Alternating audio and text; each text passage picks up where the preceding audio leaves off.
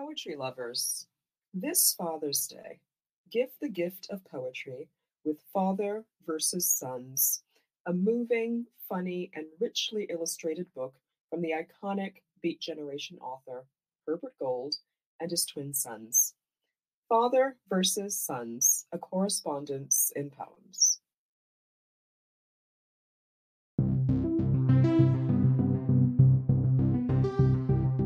Bonjour, everyone. This is Kimberly Blazer, author of Copper Yearning and Poem a Day guest editor for the month of November. I hope you enjoy today's offering, brought to you by the Academy of American Poets.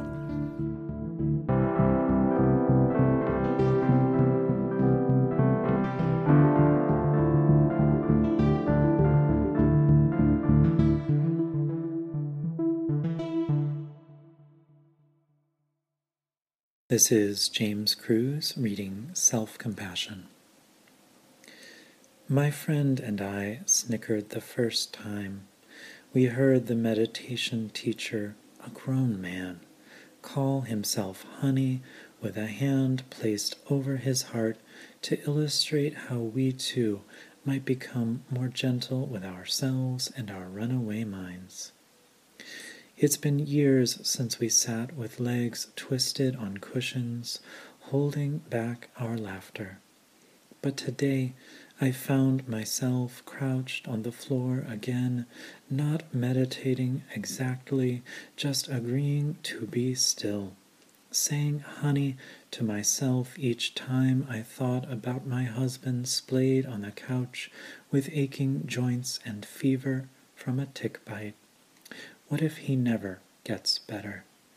Or considered the threat of more wildfires, the possible collapse of the Gulf Stream, then remembered that in a few more minutes I'd have to climb down to the cellar and empty the bucket I place beneath a leaky pipe that can't be fixed until next week.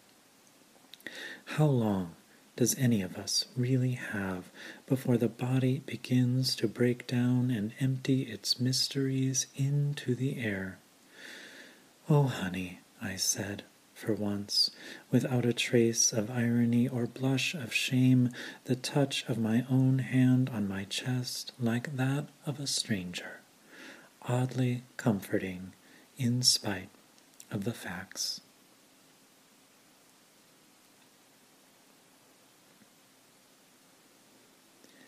I wrote Self-Compassion the summer after the pandemic first began, when I felt so worried for the state of our country and planet, when everything in our individual lives also seemed to be falling apart, the leaky pipe, my husband's health. I'm a recovering cynic, so self-care practices can still seem silly to me. But in this case, I had no choice but to be kind to myself. The wise words of Wendell Berry echoing in my mind. Be joyful, though you have considered all the facts.